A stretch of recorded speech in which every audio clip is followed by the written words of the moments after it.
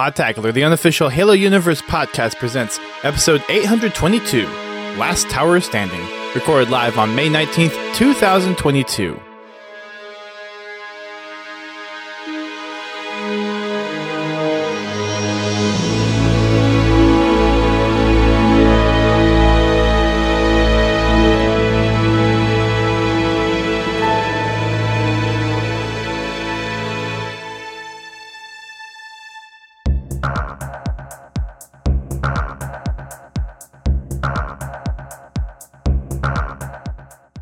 Hello everyone, welcome to Podtacular, the unofficial Halo Universe podcast. I am one of your co-hosts, Duststorm.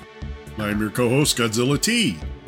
And we are back after taking a little bit of a hiatus because I was completely wiped last week, but we are behind the microphones once again to talk about some further updates to Season 2, and to also talk about the next couple of missions from the campaign that we've neglected to talk about for quite a few weeks after our first one.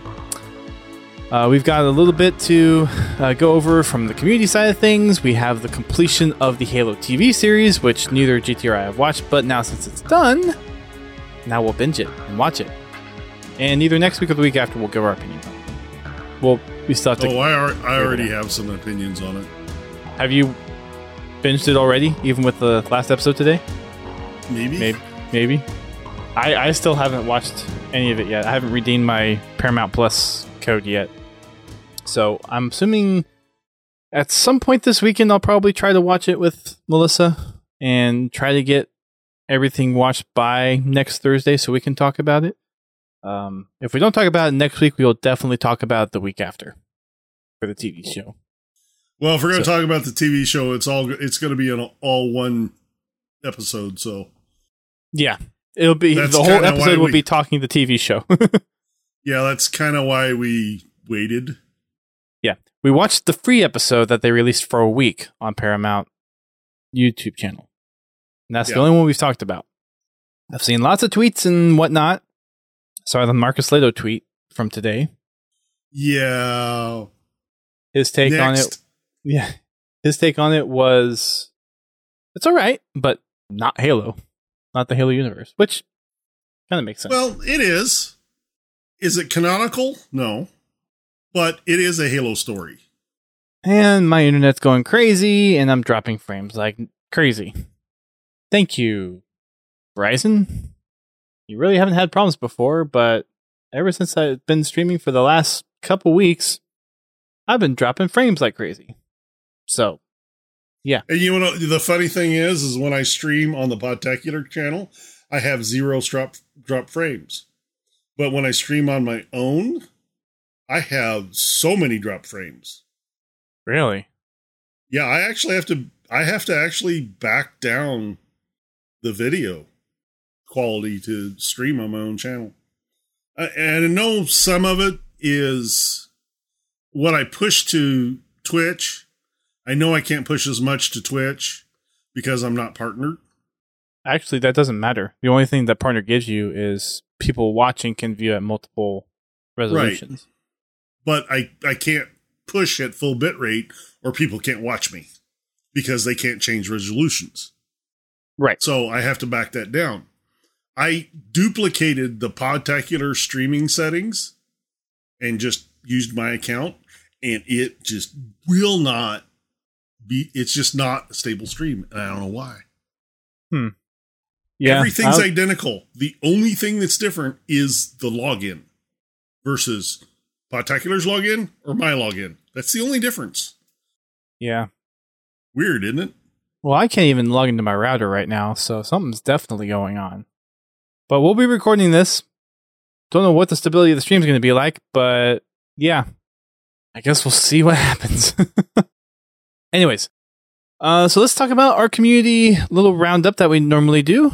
As we talked about last week, we took off for the podcast because I was not feeling great. So we just played some Halo, played some Big Team, and some other stuff for Thursday. And then we actually played a little bit of a different game on Friday. Frackin' Friday. You did? Didn't we play Halo 5? Didn't we? Because we did Husky Raid and Super Fiesta and got our butts kicked most of the time. Yeah, it's definitely, you can definitely tell the population has dropped in Halo 5 because all the tryhards are in there now. Oh my gosh. It was still a nice change. It was frustrating, but it was still a nice change. It was sweaty. Every Husky raid was sweaty. Super Fiesta was a little bit more even keel, but Husky raid on the Super Fiesta playlist in Halo 5, wow, we got our butts kicked. Well, Super Fiesta game types are always more sweaty than just regular game types because you're fighting the random chance of getting the weapon. I mean, random chance is one thing, but I remember previous game nights where we've done Super Fiesta and it hasn't been that bad. Or maybe my skill is just getting worse. Well, that's probably it too. I know mine did. But all of us were getting pretty crap loadouts. You know, I can probably count on both my hands the times that I actually got a good weapon. Even when we got good weapons, though, we would just get sniped in our spawn. Well, yeah, because they got the advantage to begin with. People had, our starting spawns we just had crappy weapons. I did go on a nice sniping spree, though. That's good. We won that game. Anyway, I'm not saying it was because of me. Just I got you. Just saying. Yep. But yeah, it was fun. It was nice to play some Halo 5 for a change. We hadn't done that, in a couple of months, I think? No, it's been about a month. Okay. Roughly. If you all want to participate tomorrow, make sure you jump on over to our Discord, podtagaloo.com/Discord, and vote for which game you want to play, Halo 5 MCC or Halo Infinite. And we'll get to running that here pretty soon. For Achieving Halo, we did some more Halo 5 campaign with Prestige and Bobby. We managed to get through the Battle of Sunayon mission and attempted to do the achievement where you try to entice the hunters off the ledge. That didn't go very well. Yeah, that's kind of a pain in the butt achievement. It's almost worse than I don't know which is worse, that one or trying to backsmack the elite on Halo Reach. I don't know. I got about the same amount of time invested in both. Honestly, I think that one, I really don't know which difficulty it's easier on. On the higher difficulties, the hunters are more aggressive, but they're also more deadly. Right. So they're more easily enticed off the edge. The lower difficulties, they don't do as much damage, but they're also less aggressive. So, yeah, it's a unfortunate trade-off, basically. I think I finally wound up doing it on heroic. Okay. For my own account. When we were playing, we were on heroic when we actually played the mission, and it still took some time to really get them to really get it to where you could either knock them off or get them to step off. Okay. There was a lot of wipes. I don't remember doing it, honestly. I don't remember if I did it in co-op or if I did it solo. I just know I did because I've got the achievement unlocked.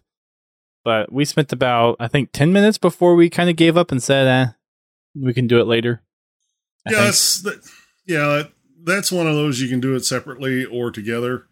Just if you're doing it by yourself, make sure you send your AI to the other end of the map because they'll distract the hunters from standing near the edge. Yep. You want the least amount of distraction as possible. Do we spend 20 minutes? Wow.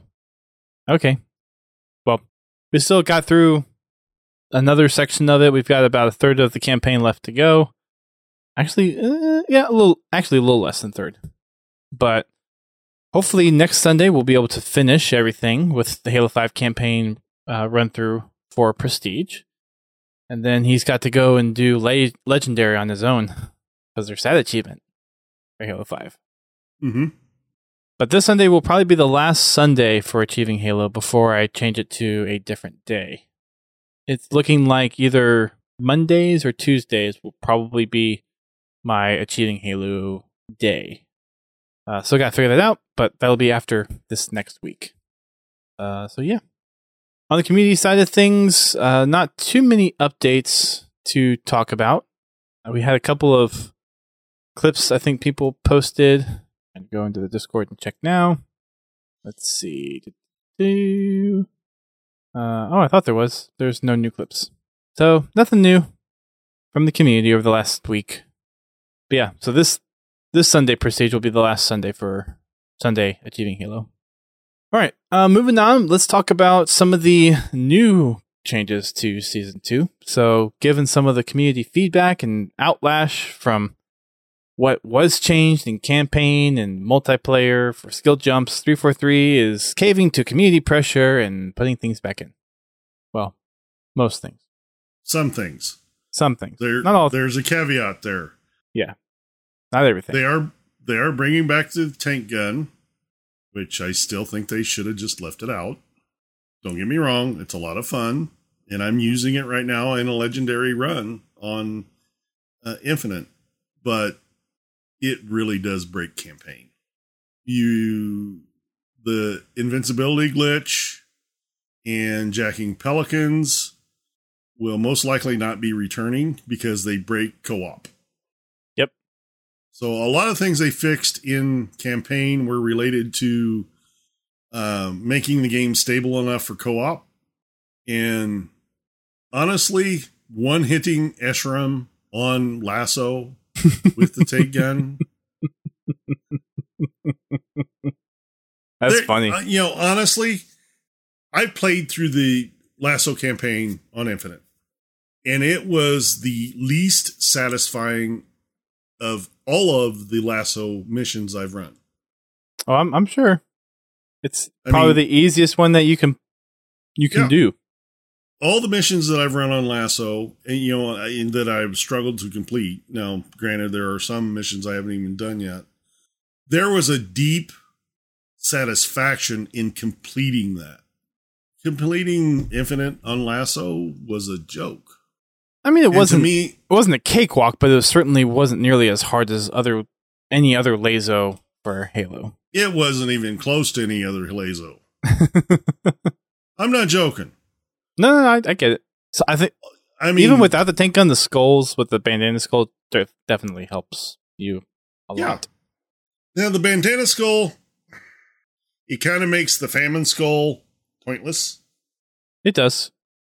And that's part of the Halo experience, doing mythic difficulty. Right.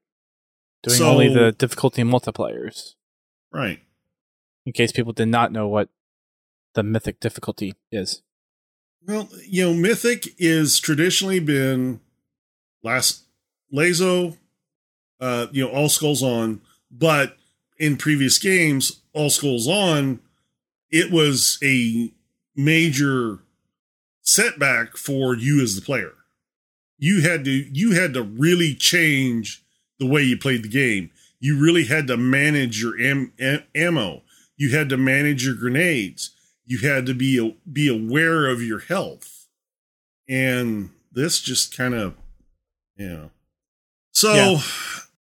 I'm glad to hear that a lot of the things that they fixed, that they corrected in campaign, will stay corrected.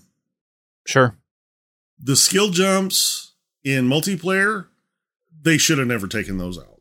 I mean, they're skill jumps. Yeah.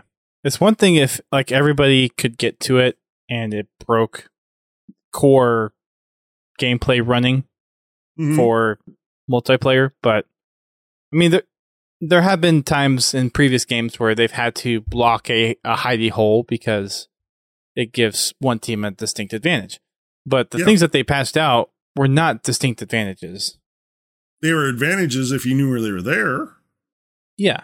But they didn't make you invulnerable. Right. They were just a cheat in movement. Right. They're making some updates to the multiplayer stuff that they've talked about next week. Vinny just put out a tweet saying all the stuff that they talked about last week in their Halo Infinite update is going to go into effect next week. So the week of the 21st. And I think they do the releases on Tuesday, which would put that, actually it's the week of the 22nd, but that put on the 24th when these will come out. So all those jumps that they took out, or at least most of them, they're going to put back in. The weapon jamming issue, they've seen this, they know it's an issue. They're looking to get that fix in place so that doesn't happen. Also, the grenade multi-explosion. That's been an interesting little glitch to see happen on streams and videos. There's more things coming for just overall health of the game, fixes for multiplayer, things spawning at the right time, earning the right things at the right time and at the right rates. So, lots of little things that they're doing to fix the ongoing issues with Season 2 that came out, and a few new things that they're introducing as far as just general life of the game enhancements. So that is our initial mid-season, I guess, update for Season 2 coming into place. We've got a couple of new things for HCS coming in. So with the first World Finals being completed, next up is the EU Regional Finals for this next round of competitive play. The EU Regional Finals is going to be at DreamHack Valencia. That's going to be taking place July 1st through the 3rd in Valencia, Spain. So I know there's a few European teams that come over and battle out with the pros. Most of the time they get knocked out pretty early on, but there are... I do think HCS is trying to give teams from other countries and other continents at least some, not edge, but some experience to at least compete on the level that North American players have been playing at. And I think that's almost why they did the boot camp for Kansas City, almost as a way to get everyone familiar with kind of the level of play that's expected to be there. I'm hoping over time all that just balances out between the different regions, and then we can actually have a true global fight back and forth. I think there's going to always be those few American teams that are just top notch, and it's going to take a while for one of those to get really dethroned. But we've seen a couple of times where an EU team has gotten into a top four, I think a top 4 spot. So it'll be cool to see one of them get on the podium. I think once we get to that point, and maybe we see 2 international teams in the top 8, then I think we'll be cooking for some international competitive play. So that's what I'm hoping for, at least. The prize pot's going to be $100 grand, $100 US grand. And then we've got the HCS Open Championship. That's going to be an online, which will earn a trip to Orlando. Then there's the HCS Orlando Major, and then the Halo World Championship. That is going to be taking place in October, which I'm hoping to go there. I think Haas is planning to go there as well, along with several other. I know some podcasts are going. A lot of people are going to try to be there, so that'll be a big one to attend. Of course, we've got a couple things that we were going to talk about in the last podcast that we didn't get to. Going through the Season 2 announcement and then the cannon fodder, the only thing I really wanted to bring up, and GT, I don't know if there was anything else you wanted to bring up, but the map Breaker, the new multiplayer Big TB map that got introduced, that is actually where we, in the Season 2 narrative, picked up the Banished AI. So I thought that was pretty interesting. Yeah. So it all ties together. Yeah. I mean, that's from the intro cutscene that they give you, and they talk about a ship-breaking yard, and then all of a sudden Breaker shows up as a multiplayer map. I kind of assumed that. I didn't pick up on it until reading through the description of that in the cannon fodder, so I guess oops on me for not picking up on that. So, anyways, the only other thing is the next Troy Denning book, Halo Outcasts, which was originally scheduled to be released in October 18th of this year, has been postponed to 2023. And for very good reason. So, yeah, Troy Denning has some medical stuff going on, which we hope he's recovering and doing well. It's been a little heartbreaking to see some of the stuff. If you've been following him on Twitter, you know some of the updates that have been going on. But yeah, he's been going through a couple things. I think he's recovering, but it's going to take some time to get back behind the pen and paper and get that thing finished out. Yeah, he's got to get his health taken care of first and foremost. Which is important. Mm-hmm. And then today we got a new community spotlight. Yeah. Lots of goodies. Lots of hand-drawn goodies in this issue of the spotlight. I was trying to think of the word. I think that's what I think they were just going for that theme. That seemed to be the highlight for this time around. Mm-hmm. And the first one, we have actually got a series of drawings for Noble Team from Entrancing on Twitter. And it is just individual drawings of every single member of Noble Team from Halo Reach. And they are really good. Yes, they are. Incredible detail, shading, all done with pen and paper, which is just incredible.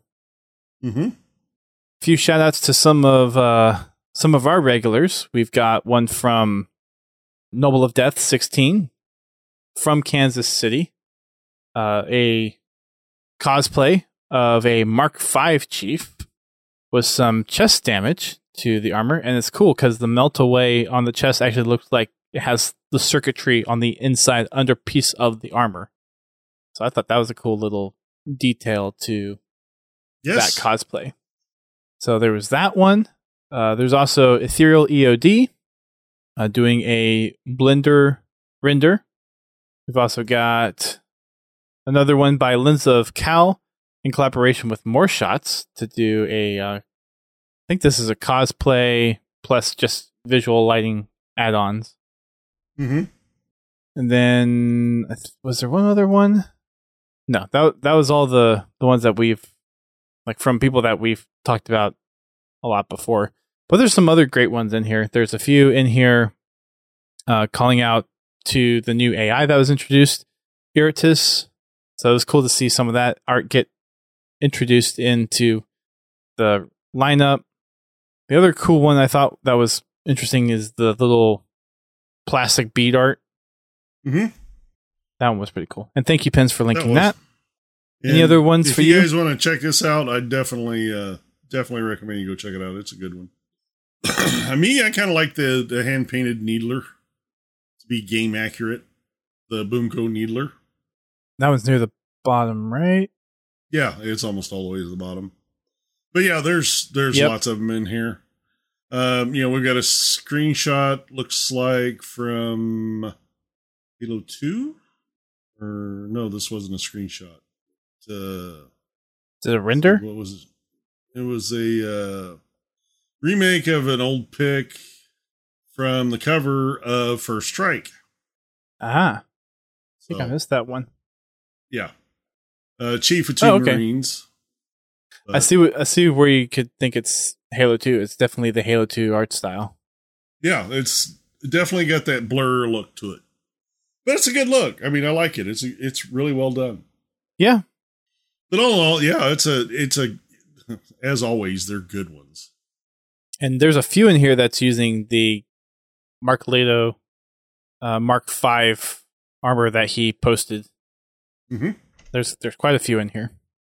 Penn says he has bias to the one by Justin Grosjean, which is Chief holding Cortana.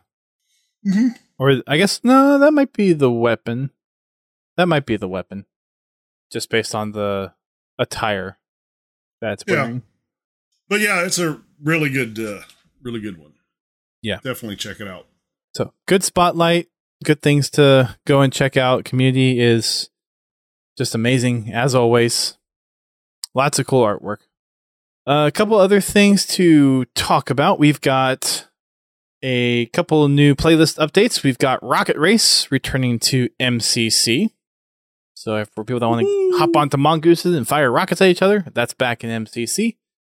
We've also got a update for Last Spartan Standing in Halo Infinite with the event now over. It is now available, that game mode, in all BTB maps. I played one on high power just before the podcast and managed to get 4th. Actually, it was a pretty decent game. Yeah, I haven't touched it since last week. It feels better on different maps. Or maybe that's just because I'm more familiar with it, but it... Well, you're probably more familiar with the map. Yeah. But yeah, I'm not a big Last Spartan Standing. I'm not really an FFA person either. I'm trying to give it the benefit of the doubt. I will play FFA. Regular FFA. That is not anywhere near regular FFA. No, it's not. I mean, I'm just saying FFA by the term of it is every man for himself. Yeah. Just in general, I'm more of a... I need the team play to really bounce off and help balance out my suckiness in Halo. I'll just say it that way, because it's probably true.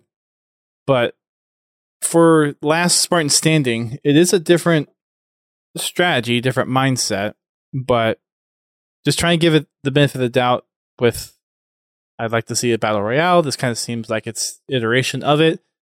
If there's a Last Spartan Standing squads type of thing, that's going to be closely akin. So right now it's a mix of like Battle Royale, FFA, and gun game.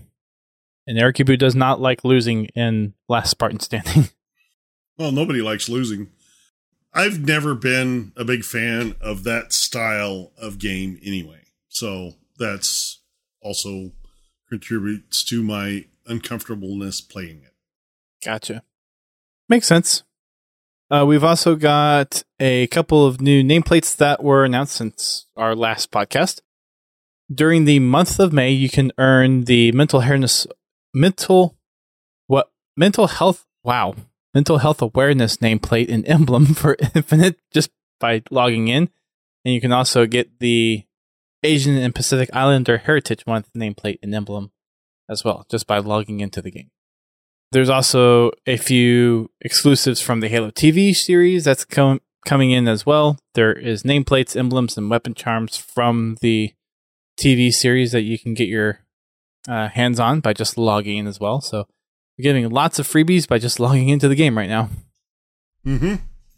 And then finally, we've got something that's not quite Halo specific, but I saw it trending on Twitter, so I thought it would be interesting just to mention it. But apparently, Xbox Series XS has outsold the PlayStation 5 2-1 in Japan last week. Wow. Yeah. So it was trending on Twitter for some reason, so I thought it might be an interesting thing to talk about. Maybe it's just because it's more available. I mean, some of the tweets did say that is because Microsoft has been able to manage the chip shortage, so that could be very well the case. So, yeah. Anyways, that's the other little tidbits of news to talk about. And the only other thing that we have is... well, I can mention this. The first Fracture Entrenched event arrives next week for Season 2. And on to our main topic of the night. Our next installation of Talking About Campaign, which has been out for nearly 6 months now. Yeah. Yay. Maybe we'll be done talking about the campaign by the time campaign DLC comes out. Who knows? Never know. Never know. At that point, if they announce it, we'll basically have to get through the rest of this. So the last point we left off was just after getting to Outpost Tremonius.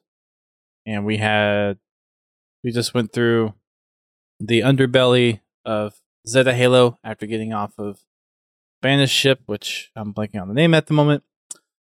But we get our first glimpse at the Silex that the Endless. Endless, yeah. I forget. I'm blanking on her name at the moment. The Endless One. Anyway. Yep.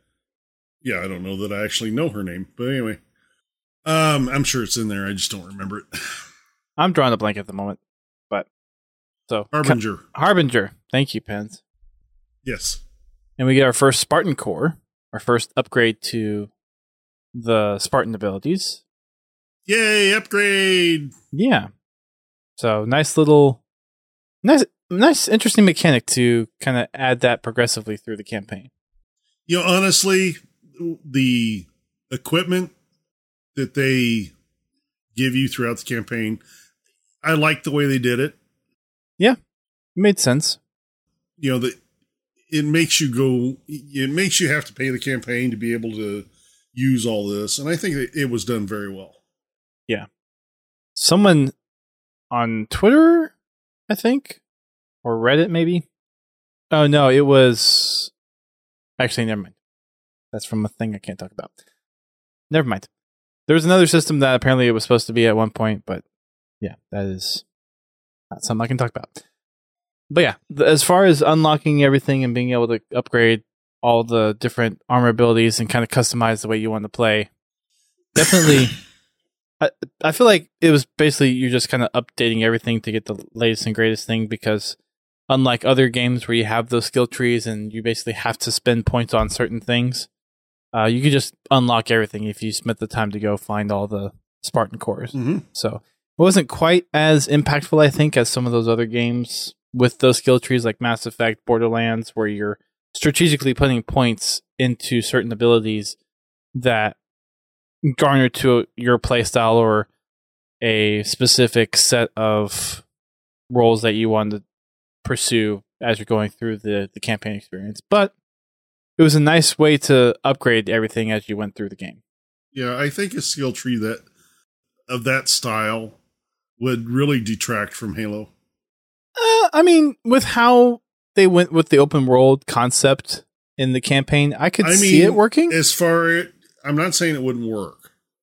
I'm saying I think it would take away from the Halo experience. Halo's always had a very unique way of doing things.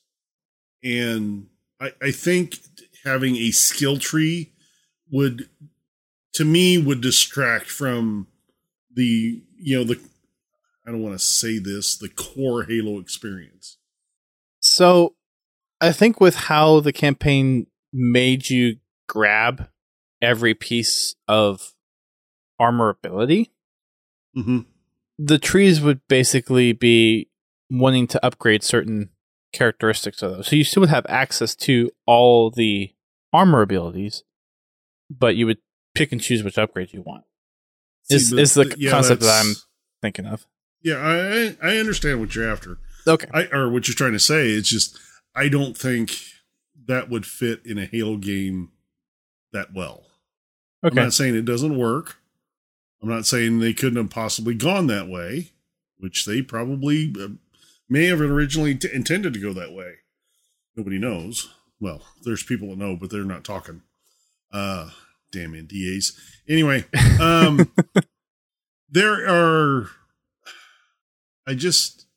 that would really not make it feel like Halo to me. That'd make it feel more like other games that I don't enjoy playing. That's fair enough. You know, I don't want to have to build my Spartan to do what I want to do. I just want to be able to do it.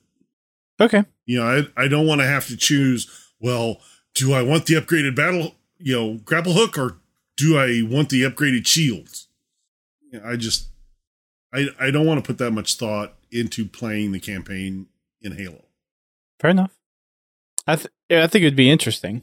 I don't know how it would work, but I think it'd be interesting. Yeah, I'm sure it'd be interesting, but I'm like I said, I'm just speaking from my own experience. I don't think that would make it enjoyable for me. And that's fair. Everyone has different preferences. Mm-hmm. Which is some people nothing wrong with don't that. Like Halo 3. And some people don't like Sprint. Those people are a little crazy though. Anyways. Eric Kibu said he's seen more and more people talk about how the open world detracted from the experience. I didn't think it detracted at it from all. I thought it really, for me personally, it just kind of helped enforce the grand scale of a ring and actually exploring it and experiencing it. Yeah, you spend more downtime looking for things and collectibles, but everything that we've read from the books of like how you would have to navigate through the ring and these environments. Like, okay, you're living that out now. Yeah, it's not a rail shooter anymore. Well, I mean, it can be. It can be. No one says you have to explore the whole ring in one sitting. It's like me. Right now, I'm doing a legendary run, just recording it to post it up on my channel, and I'm basically just I'm not doing any of the side stuff. I'm not picking up any Spartan cores that aren't in the campaign missions, or in an area that I'm normally at. I'm not picking up any of the audio logs. I'm just playing the campaign, and other than travel time, which it would be nice if you could jump to each mission, but it's fine. Other than the travel time, it doesn't, to me, it actually kind of enhances the notion of scale of how big this world really is. You get that, it reminds me of that feeling when you first land on Halo in Halo CE. You walk out of this drop pod and here is this enormous world. And even back then, I really wanted to explore more of the world than I got. And in that mission, it is like playing the Infinite campaign. You have travel time between different objectives. Mm-hmm. So, I get it's not for everybody. As a Halo nerd, it's cool to have that open environment to explore and go through. And I hope through campaign and other stuff, we get to see other parts of a Halo ring. Get to see maybe a desert part or a snowy part or maybe a marshland. So, yeah. I mean, time will tell. There's a lot of possibilities with this engine and everything that they... Like you're talking in the chat, I do look forward to seeing other biomes. Mm-hmm. Which, given that the campaign is focused on this specific part of the ring, because this is where the whole Cortana story kind of envelops and finishes off, and Chief and Escharum go at it, it makes sense. That was the culmination. That was the purpose of this area. So, I mean, everything played well together. At the very end of the game, you wind up in a desert area. That's true. Hinting at the fact that there's other pieces out there. Mm-hmm. And if I recall, you might even be on a floating piece, because if you look horizontally out, don't you see the broken part of the ring in the background? So you're actually possibly on some piece that's floating. I think that there's been some people that have theorized about that, and I think basically what that is just reused assets, just reshaded. Okay. So, I think you're just on a different part of the ring. So they just did that for flair in the background. It's not actually probably what's... Well, I mean, that is what you're looking at is the broken section of the Halo ring. But, there's people that they've dug into it, and they figured out that it's mainly just reuse assets with a little bit of different camera angle. That they're trying to plot where the Chief is in the Halo ring, and I just take it for face value, and it looks like he's just on the other side of the ring. Makes sense. But to get back to kind of timeline wise where we're at, in Outpost Harmonious, we kill a few grunts, and then we try to unlock the door to get out, and we get to actually learn of Escharam's name, or at least Chief does, because we got to see all the press stuff beforehand. But it's where Escharam has another speech to the Chief. Escharam introduces himself to the Chief. Yes. Saying that he knows who the Chief is, but the Chief doesn't know who Escharam is. Mm-hmm. How else would Chief beg for mercy from Escharam? A little bit of foreshadowing. Yeah. I like how they directed the Escharam character. Throughout the game, he felt bigger than life. I mean, he it really made me feel that he was going to be a pain in the kill. Mm-hmm. Even before I'd gone through that fight. Just the dialogue, the passion, it really actually worried me about when I had to fight him. With Halo Wars 2 and Halo Infinite, 343 have made some of the best antagonists in the franchise. Mm-hmm. The Bungie Halos had kind of the political aspect of it with the prophets and whatnot. And it's a good story, but the way they have used the Banished to drive this next narrative of the Halo franchise, oh my gosh, 343 has done such a good job with the Banished. Mm-hmm. They have found a formula that works. Now the challenge is going to be using that formula effectively, but not resting on it, because it can easily get stale. Also, the one thing I've noticed with Infinite, and this is the only game that's really given me this feeling, is the feeling of scale, of how big things really are in the Halo universe.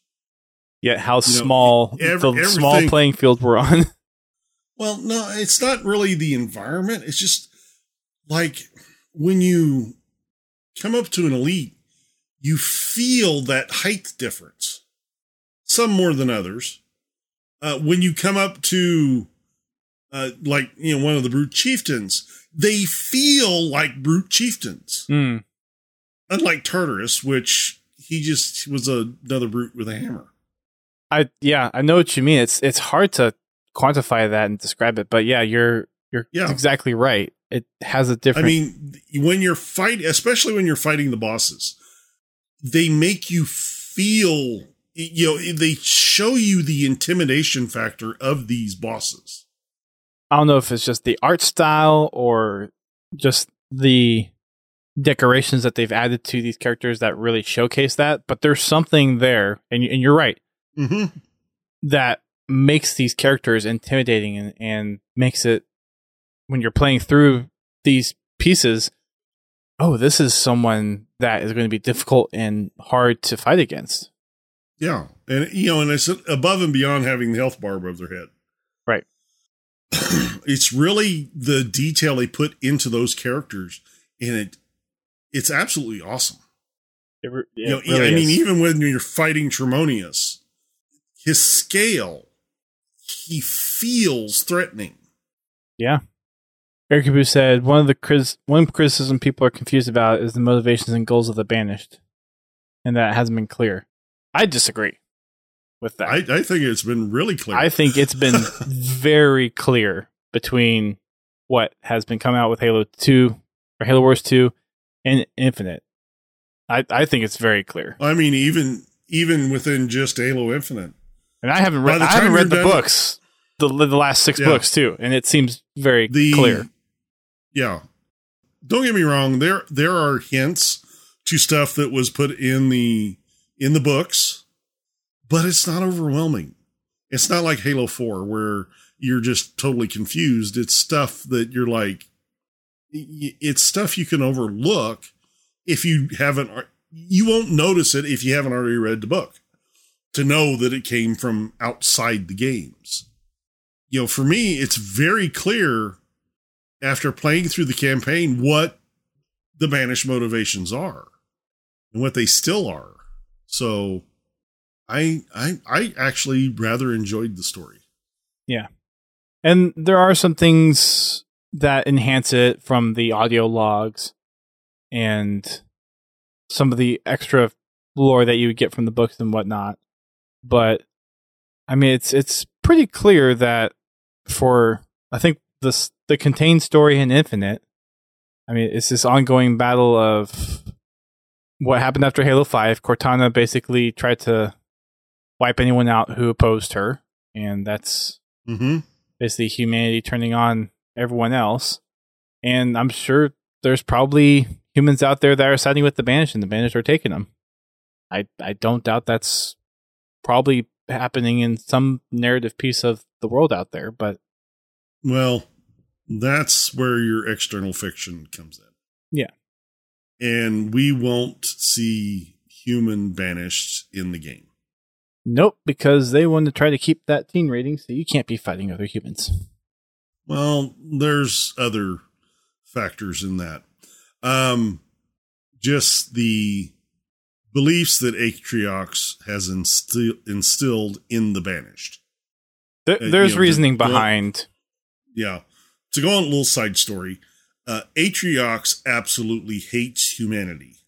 He does not trust humans. Any human he comes across, he has no problem killing them. He will use humans to activate Forerunner objects and then kill them. They're nothing but toys to him. Or they're not even toys. They're lower than that. They barely rate being tools. So yeah, even with the, wanting to keep the teen rating, the story itself has pretty much said no to the humans in the banished thing, even leading up to the game. I guess where the confusion might be is the banished were anti-Covenant because of the Covenant banishing them. So trying to band together against the common enemy, that might be a piece of it. Well, it was. That's what Atriox built the banished on, to fight the Covenant. He found other entities that thought the same way he did about the Covenant, that didn't want to have anything part of it, any part of it. And where he couldn't find any, he bought them. Yeah. I think this is a whole nother conversation, Erikibu, that we could probably go into, but there are certainly reasons behind the banished not trusting humanity. Mm-hmm. There's just past that they know from humans dealing with the Covenant and how manipulative Oni is, and just kind of the mindset of if humanity is that manipulative, then they can't be trusted, period. So there are things out there that explain the motives behind the banish. And I mean, the Infinity is trying to oppose the banished doing what they want to do, which is control a Halo ring. It's a fight for power. So yeah, they're going to be trying to kill every last human that they can, because every human that's there is trying to make sure the banished doesn't get control of what they want to get control of. So anyways, once we get outside, we get to fight a whole bunch of enemies. Now, question for you. Did you go around and try to find all of the unlocks on your first go through, or did you just run through? My first playthrough, I played the game. I just played the campaign. I didn't go look for secret switches. Any compads I came across are ones that you just run across while you're playing the game. So, of course I picked up all those, but I didn't go out of my way to look for anything. When I wanted the story. And I have since found out that, and I'm still going through finding all the compads, because I want to be able to listen to the entire stories from the compads, that they did some really good work in those particular parts as far as storytelling and expanding on the Infinite story. They really did. I think for the most part, the audio logs and everything really just enhanced the game. Yes, they do. In that respect, like I said, I haven't listened to all of them, but what I've heard so far, it rivals the Sadie story in ODST. Except for here, they're telling multiple stories. Yep. And for all the stories that were I need to go back and listen to them and dissect them. I have listened to them all at least once, but there's all the surrounding stories, and we get multiple aspects of it. We get different stories from the UNSC side of things, from the band side of things, and we even got the Forerunner audio logs, which are really creepy. Yeah. There's a lot of people that have done lore videos out there about those specific audio logs. I think Halo Canon has one, which I need to go watch at some point. Mm-hmm. But it's talking about the them putting or trying to stop the Endless. Mm-hmm. Getting ahead, as we tend to do. We're obviously not doing everything canonical or timeline wise in our little campaign run throughs, but we're trying. Yeah, we this is so much to talk about. It's a great campaign. It's one of my favorite campaigns from a Halo game so far. I think, I don't know, this might be my favorite next to Halo 2 and Halo Wars 2 as far as narrative goes, and ODST. Those would be my top 4 narratives. It's a good narrative, yes. It is very good narrative. Halo Wars 2, Halo Infinite, ODST, and Halo 2. Those are 4 narratives that are hard to pick from. Mm-hmm. Really hard to pick from. But anyways, clearing out Outpost Tremonius, we get an opportunity to see the weapon do her work and start explaining the whole idea behind outposts and claiming different things. So kind of laying the groundwork for how we're actually going to interface with the rest of the world, which is kind of cool. I did not know about the tank gun until after the game came out and after I had done several run-throughs of the campaign. But found the rocket launcher by the Spartan Corps. I went around and tried to, on my first run-through, I tried to find all the unlocks possible. So I was one of those people. But overall, the availability of the weapons and the grenades and the way that you could kind of go and engage at your own pace, I thought that initial kind of encounter out on the open ring was pretty well laid out. Wasn't too difficult, unless you're playing Legendary. But overall, the encounter was pretty good. Getting Cortana to the pedestal, clearing the fob. We get to see the pilot again and was relaxed. He was really happy to be on the ground again. Until he saw the weapon. Right. Mistaking for Cortana. And then there was the whole explanation of, this ain't Cortana, this is a different AI. And the weapon goes to explain that she was designed to capture Cortana. And then there's the whole thing of, hey, we're staying here. There's a distress call. We need to go find it. And the pilot's like, really? We're going to be doing this? And reluctantly starts muttering in Spanish. I thought that was an interesting touch. Yeah. I wonder if for Spanish subtitles, if it actually puts out what the pilot's muttering, or if for other languages in the game, is it that same line of Spanish that's kind of muttered? Yeah. Be interesting to figure out. So it'd be, yeah. If anyone's figured that out or attempted to figure that out, let us know. So yeah, we fly off. We have a nice little chat with, a not chat with the weapon, because Chief doesn't like to answer questions that I guess he's not comfortable talking about. Well, it plays into the mistrust he has for AIs. Oh, sure. And he doesn't want to give her information that he doesn't have to. Right. So, I can understand the reluctance to answer the questions that she's posing. No, I get it too. It's just a very, kind of is a odd, uncomfortable, and it's supposed to be, but just the exchange between Chief and the weapon. Mm-hmm. She's asking questions. We're used to this open dialogue between Cortana and Chief. And now it's just deadpan. I'm only going to answer the things that absolutely need answering, and that's it. Exactly. And throughout the game, we see that relationship change. So it's interesting to see how it starts. Mm-hmm. Yeah, we by and large, we don't technically see the beginning of when Chief knew the weapon, but the whole relationship building part, we see basically the start of that in the game. Mm-hmm. Because I'm guessing at the first part of it, it was basically, okay, Chief is supposed to deliver this weapon. The weapon knows she's going to die, so it's kind of like, okay, here's the mission. But since the mission has changed. Now that's when they're having to work together. They're starting to develop a rapport. Mhm. That relationship building is going to need to happen. And we'll get to see that throughout the campaign develop. And Yeah.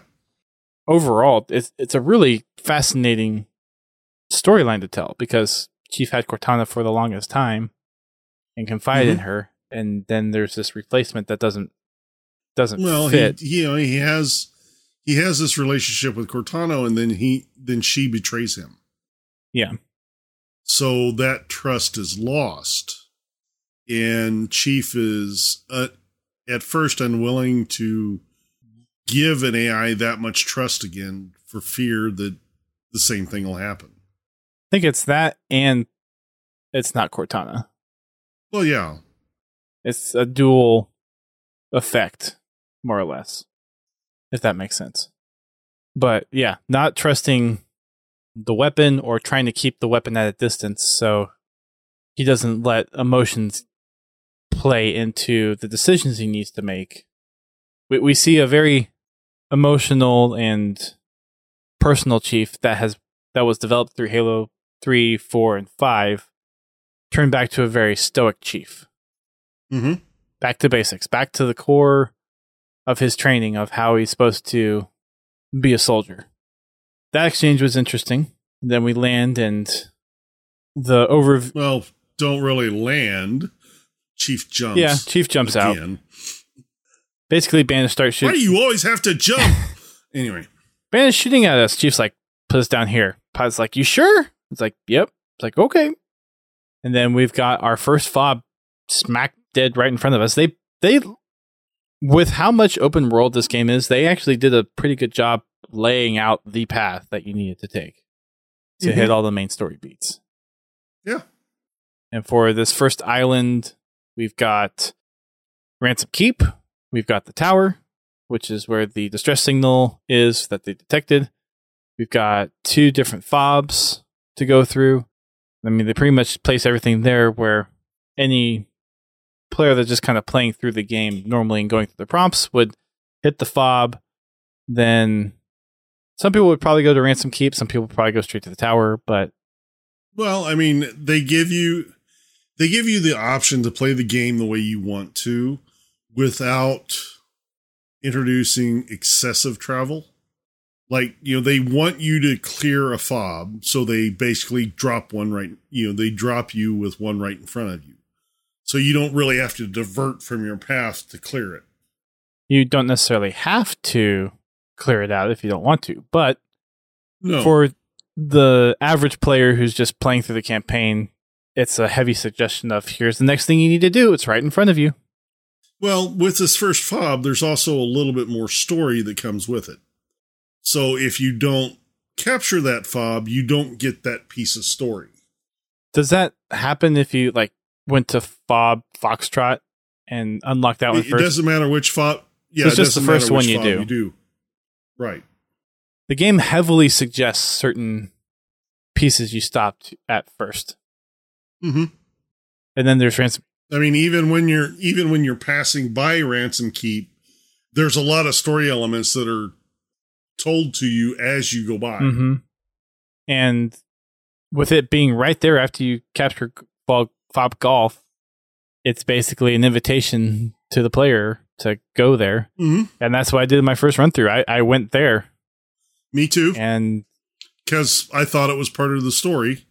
Turns out it wasn't, but there is some story there. I mean, it plays in overall to what's going on. All the other main or the main side quest things, all these different outposts that the Banished have stood up. Like for Ransom Keep, it was a scrap facility. They were tearing down UNSC equipment to repair their own equipment and to build new equipment. Yeah. New equipment. And we get the first kind of hints at the dig site piece from Ransom Keep. So if you went to the tower first, you don't have this little tidbit, but if you go to Ransom Keep, or the weapon tells you that it looks like they're tearing down you only see scrap to repair something. So it's that hint of, like, everything is laid out in such a way where the hints are definitely there if you want to go sidetrack and explore instead of just going down the main pathway. So they did a very good job with making sure all the side quest stuff in the anticipated order in which you would do them contributes to the mainline story. Yes. So I did Ransom Keep first. The Invisible Elite got me a couple times on my first few run-throughs. But I thought the silos and having to destroy those was kind of interesting. And then each different outpost had different things to interact with. Yeah. Different things that you need to do to clear out the outpost or shut it down. So the different variety of ways they introduced that, I think, was pretty cool throughout all of them. And the Ransom Keep was a nice little introduction as far as your objectives that you need to do as a first step. Here's your secondary objectives. Here's your final objective. Here's different interactive elements to look out for whenever you're at these outposts. So it was a good starting place. It was a nice tutorial. Yeah. It just happened to be part of the campaign. Exactly. And if you went there first, you got a nice scorpion to roll into the tower with. Mm-hmm. So that was helpful. Yeah. I did go down to rescue the fire team that was all the way down south before I went up to the tower on my first run through. So I did Fob Golf, then I went to Ransom Keep. Then I ran around down to, I think it was the first Marine group is Charlie, I think. Did that, jumped up over the rocks, went to the one that was at the bottom and rescued them, and then came all the way back around to get Urkro Vagadoon for the high value target, or the person that the bandits value highly. I thought that was a little bit of a... Did you really have to stretch it that way? You couldn't have just said HVT? Sure, why not? Sure. They got to make it feel bigger than it is. Oh. I can only describe it as the bandits value highly. Yeah. Well, I mean, it is an AI. Yeah. Got to be dramatic. I mean, I figure HVT is pretty standard military term, so that would be in the typical, I think, military AI vernacular. But it's a totally minor point. Anyways. So after all that, we head for the tower. The tower. Aptly named, by the way, because it is a tower. Yes, it is a tower. And, honestly, entering the tower, it was a good fight. It was, you had to pay attention. It was, I think the fight was very well done. And there are so many ways you could get into the tower, too. And so many places you could fight from. Yeah. Basically, aside from the cliff into the abyss, you could grapple your way up. You could go through an underground tunnel. You could come in straight from the front door with the tank. There's a side door on the north side of the tower. You could hop up on one of the legs and drop in. There were so many different ways that you could approach the tower. Yeah, it was... I really like the way they did that. They did a lot of really cool things with this campaign, as far as encounters, and I think the open world really fostered that in the campaign. If we didn't have that, if it was a lot more of a rail shooter, you'd be, okay, maybe you have 1 or 2 or 3 ways to get into an area, but with this, there are so many different possibilities as far as what weapons you could be picked up, depending on what side quests you did before getting to the tower. If you rolled them with the tank, if you rolled them with the Warthog, if you had rocket launcher or sniper or the energy sword from the HVT, if you went into the side channel, there's a lot of ways to make that entrance into the tower unique. And then obviously once you get into the tower, it's a climb up. Yeah, they funnel you down to one path. Which is fine. I mean, it fits with the level. And, there's a lot of nice little story elements during the fight that, of course, the weapon informs you on. Yep. As well as Chaklock. Yeah. The boss for the tower. Chaklock was done very well. also. Yep. I mean, really, most all the bosses were done really well as far as their dialogue, the difference in fighting style. Yep. The motives, the appearance, right? The acting. I mean, all of the bosses in the game to me felt very threatening. Yeah.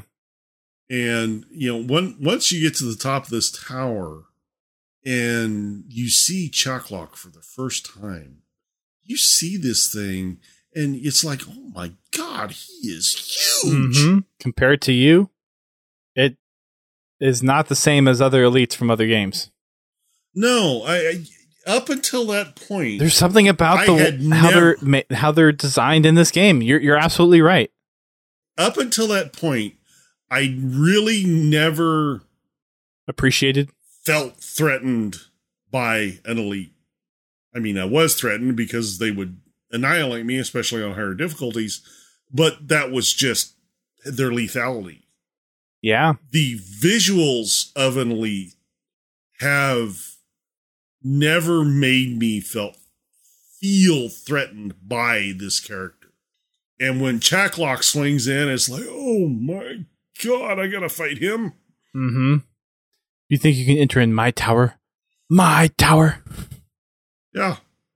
Just the teasing back and forth where you try to get to the lift and then Chaklock shows up and is taunting you. Then there's the lockdown sequence and then you have to fight your way to get the lift back up. And then as you're inside trying to get up, he's taunting you of like, this is a place to not come willingly and you will die here. And I wish that you could be alive long enough for me to learn your secrets and blah, blah, blah, blah. So all this time, it's just that impending doom feeling that you're getting from this character. I mean, you really do get the feeling that this is a house of torture. Mm-hmm.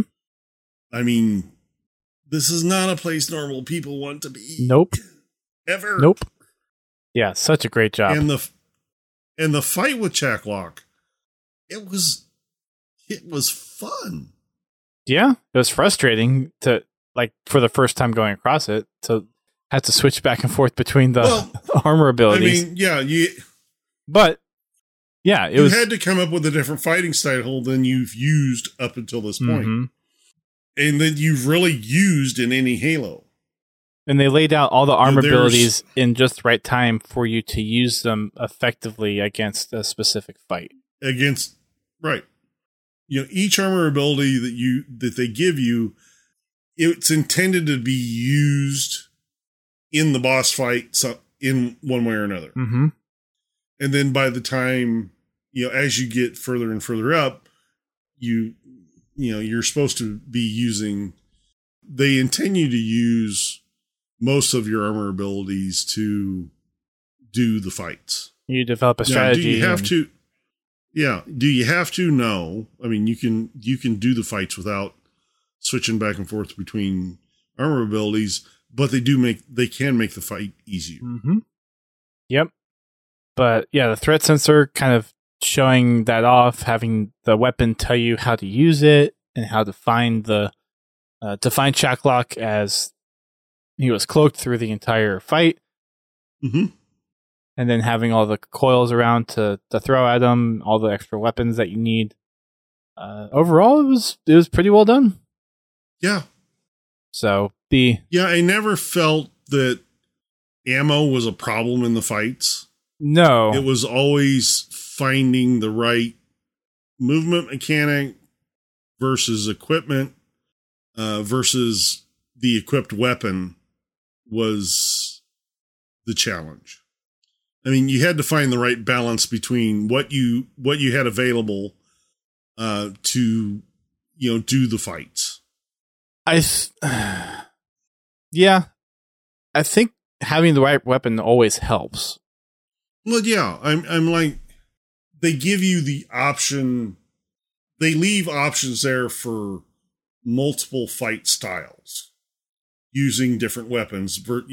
You always, of course, always have the weapons you bring with you, but there's always all the weapons that are dropped as you approach Chaklock. So It's there's multiple ways you can fight the boss. Granted, there's ways that are more effective than others, but yeah, I liked it.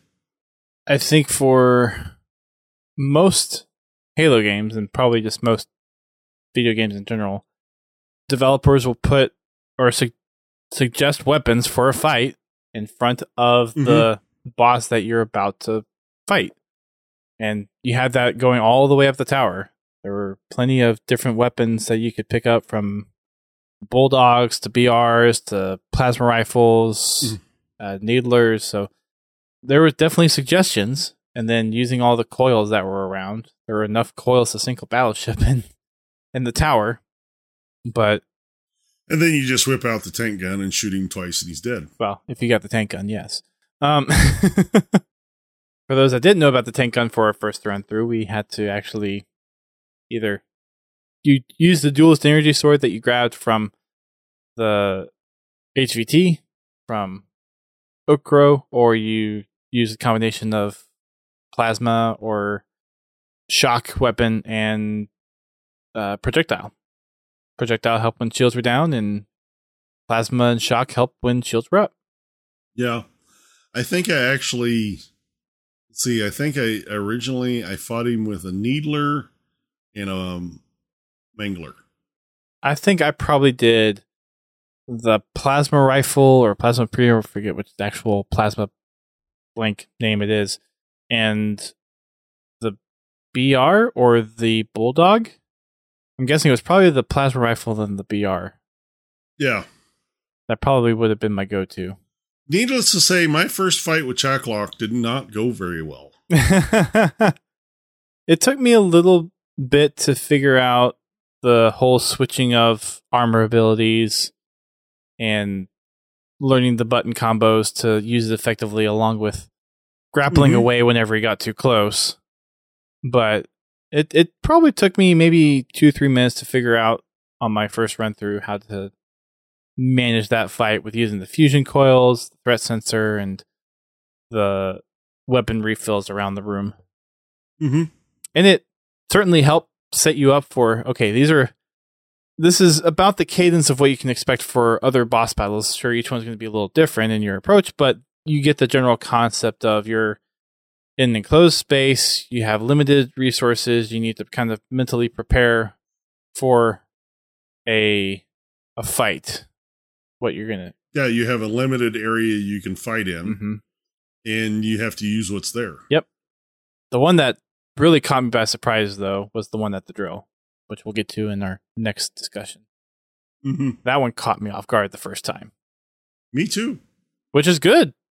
I wasn't expecting it. That was a really well done one. But yeah, after defeating Chaklock, before that, we see Spartan Hudson Griffin's armor, and that's where we picked up the threat sensor, right when we lifted up into the tower. And then we attempt to rescue him, and I just noticed this when playing through it yesterday, but if you have vibration on your controller turned on, it actually vibrates to his heartbeat, and the heartbeat slowly fades and grows shorter or longer and longer and longer and dimmer until he passes out. I thought that was just an interesting little touch to things. But we learned about the drill. He asked about the other Spartans. It's kind of a emotional... You see Chief has a hard time processing everything that's going on. Or like he's just standing there and trying to process everything as he's getting radioed from Echo 216 and the pilot. And when the weapon's trying to interrupt him to say, hey, what's going on? Dig site on the ring, yada, yada, yada. And then at some point, Chief just says, we need to go. And then continues to ignore the pilot. So that pretty much covers the bottom island. If you do all the side quest stuff before you actually have access to other parts of the ring.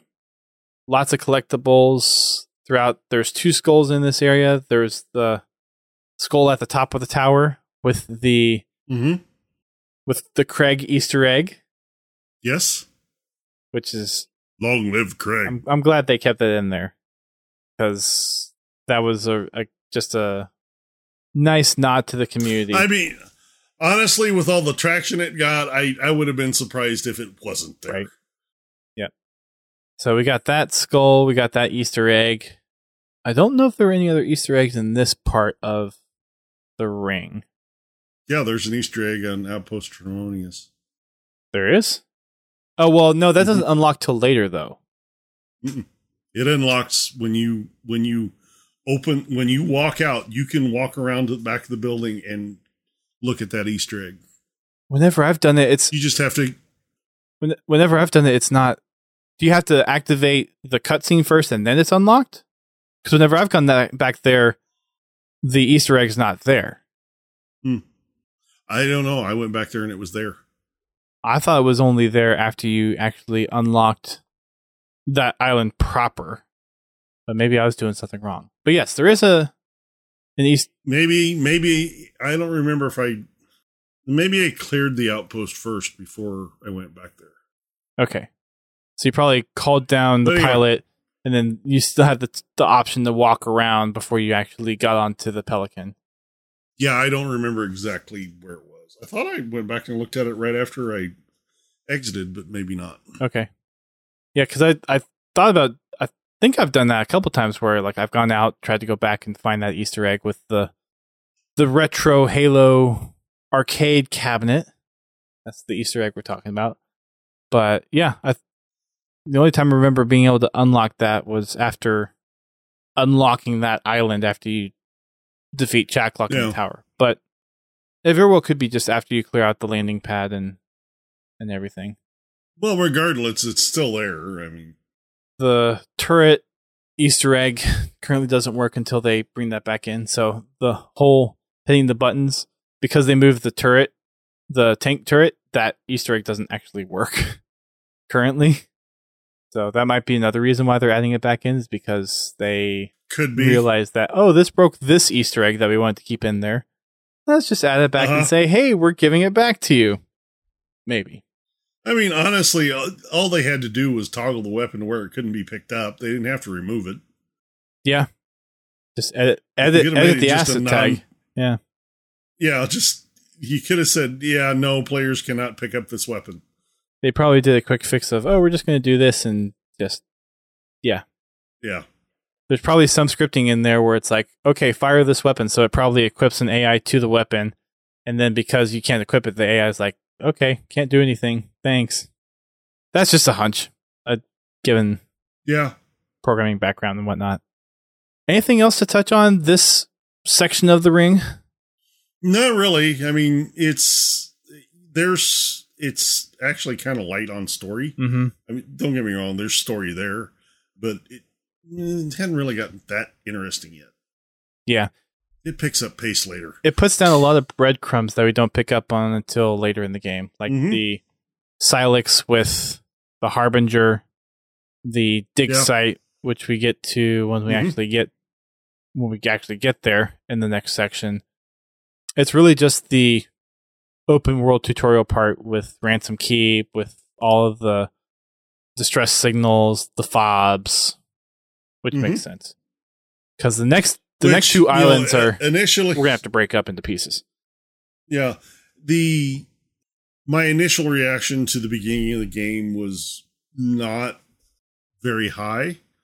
It was enjoyable, but for somebody that's played all the games, it left a lot to be desired until I played the entire campaign. Then the beginning made sense. Mm-hmm. And it made sense that they really were trying to make this campaign friendly to new people. And which in a way, they really do have to kind of reintroduce all these characters. Yep. And they need to teach you how to play the game. So after playing through the whole game, I really do enjoy the first levels now. It all builds up, and they did a very good job of laying everything out, building blocks where they needed to encapsulate this story. And I felt like it really continued on the story of Halo Wars 2 and Halo 5 together. It brought both stories together into a new unified experience in the games.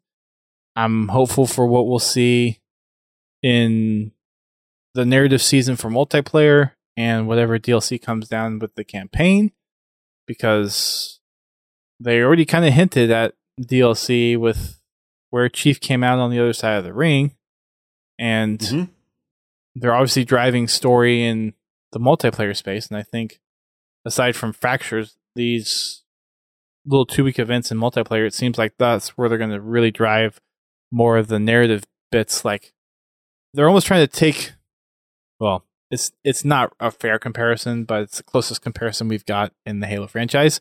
But Spartan Ops, that continuing story of the campaign, they're taking that from the multiplayer side of things. It's disconnected in the way that from the first season, Captain Latoya, I forget what her name is. It's an L. She basically says Chief is missing. There's other Spartans missing. We need to be prepared for whatever comes our way. So while it's disconnected from, thank you, Lorette. Thank you, Erikibu. While the story is disconnected, it's still in the same approximate timeline. We don't know if it's supposed to be alongside the timeline of the campaign, if it's supposed to be after or before. Is it in that 6 months between the Infinity getting attacked and the events of the campaign? And so we don't know where in the timeline that fits, but that's kind of what it seems like they're doing, is that story, that narrative we're getting in the multiplayer aspect of the game does still tie in with the campaign. And I think that's cool. Yeah, the prospect of a banished AI is scary. Really disconcerting. Yeah. Because so far, Covenant AI have been pretty dumb. Well, yeah, they've been very basic, very locked down programs. And they probably captured some UNSC AI and tormented it or reconstructed it or dissected the heck out of it to make their own AI. Yeah, it'd be interesting to see how they explained Banish creating their own AI. Well, because Banish go around and collect things and repurpose things for their own. Like I said, it'll be interesting to see how they kind of explain that. Whether it was a salvaged AI that they turned, or they tortured until it gave up, or if they just copied it and reconstructed it into this particular AI. It just, there's a lot of ways they could take that, and it'll be interesting to see how they explain that. Mm-hmm. Nerikibu pointed out the Lux Voluspa little Easter egg that we got during the Season 2 live stream from 343. Is that confirmed, Nerikibu, that it's this organization getting hacked? I mean, it makes sense, but I don't know if that's confirmed out there or not. If it is, I'd love to see where they confirm that. I don't think they've talked about that at all. I mean, the one thing I did notice is they still kept the AI. It's different than AI that we're currently used to, and not just in its motivations. You see how it animates itself. Very basic. The mouth. Yes, the mouth is either open or closed. Mm-hmm. Kind of like watching Japanese anime. Yep. It's very interesting. Yeah. Indeed it is. But that's all I got. Yep. Same. So thanks, people, for dropping on into the live stream. Thanks for folks listening to us and downloading us on podcasting services. You can find us across all different major platforms. Not Facebook anymore, though, because they're discontinuing their podcast services over there. But it was fun while it lasted over on Facebook. But we're on iTunes, Spotify, Amazon Podcasts, all other major podcast platforms we are on. So you can listen to us anywhere that you listen to podcasts. No, Erikibu, we're not on MySpace. That doesn't say MySpace. But that's what he was going for. Anyways, you can follow us on social medias, not MySpace. We've got Twitter, Instagram, We've had a Podtacular Steam group for a while, which I just now put a short link in for that. Podtacular.com/Steam will take you to our Steam group. If you're playing Halo Infinite on Steam, then that's a way for us to connect. We're also starting to put game night announcements in there and some other announcements. Trying to get better on social media posts in general, because I know I've been lacking in that a little bit. So hopefully we'll get that up to snuff and back in place. You can support the podcast in a number of different ways. You can become a subscriber on Twitch. You can become a Patreon patron, or you can donate to us directly if you want. Podtacular.com/donate. Thanks to all of our patrons out there. We've got Confal, Pins, and Prestige all participating in supporting us through Patreon. So thank you all for your continued patronage. We did make some updates recently. We've reduced some tier costs out there. So if you had been looking at supporting us on Patreon and some of the tiers were just too high, go over and take a look again. We've reshuffled around some of the perks and some of the costs of tiers. So if you're interested, go check it out. Otherwise, just sharing us on social media, sharing us with your friends who are looking for a Halo podcast greatly helps and spreads the word. We've also got our game night coming up, like we said at the beginning of the podcast, tomorrow, 8:30 p.m. Eastern Time. We have a poll in our Discord, podtacular.com/Discord. That goes up Friday around midday. That helps us determine what game we're going to be playing. Options are MCC, Halo 5, and Halo Infinite. So if you plan on attending and want to influence the game that we're going to be playing, make sure you go over and vote. You can also find us for the last time for Achieving Halo on this Sunday at 9:30 p.m. Eastern Time. After that, we will be changing the day of Achieving Halo from Sunday to either Monday or Tuesday. I will make an announcement on that on socials and in the Discord when we decide to make that decision. Any final thoughts, GT, before we wrap up this installment of the podcast? No, brain's pretty fried. Okay, sounds good. Thanks everyone for listening on the downloads. Thank you everyone on Twitch for coming on over and watching us tonight.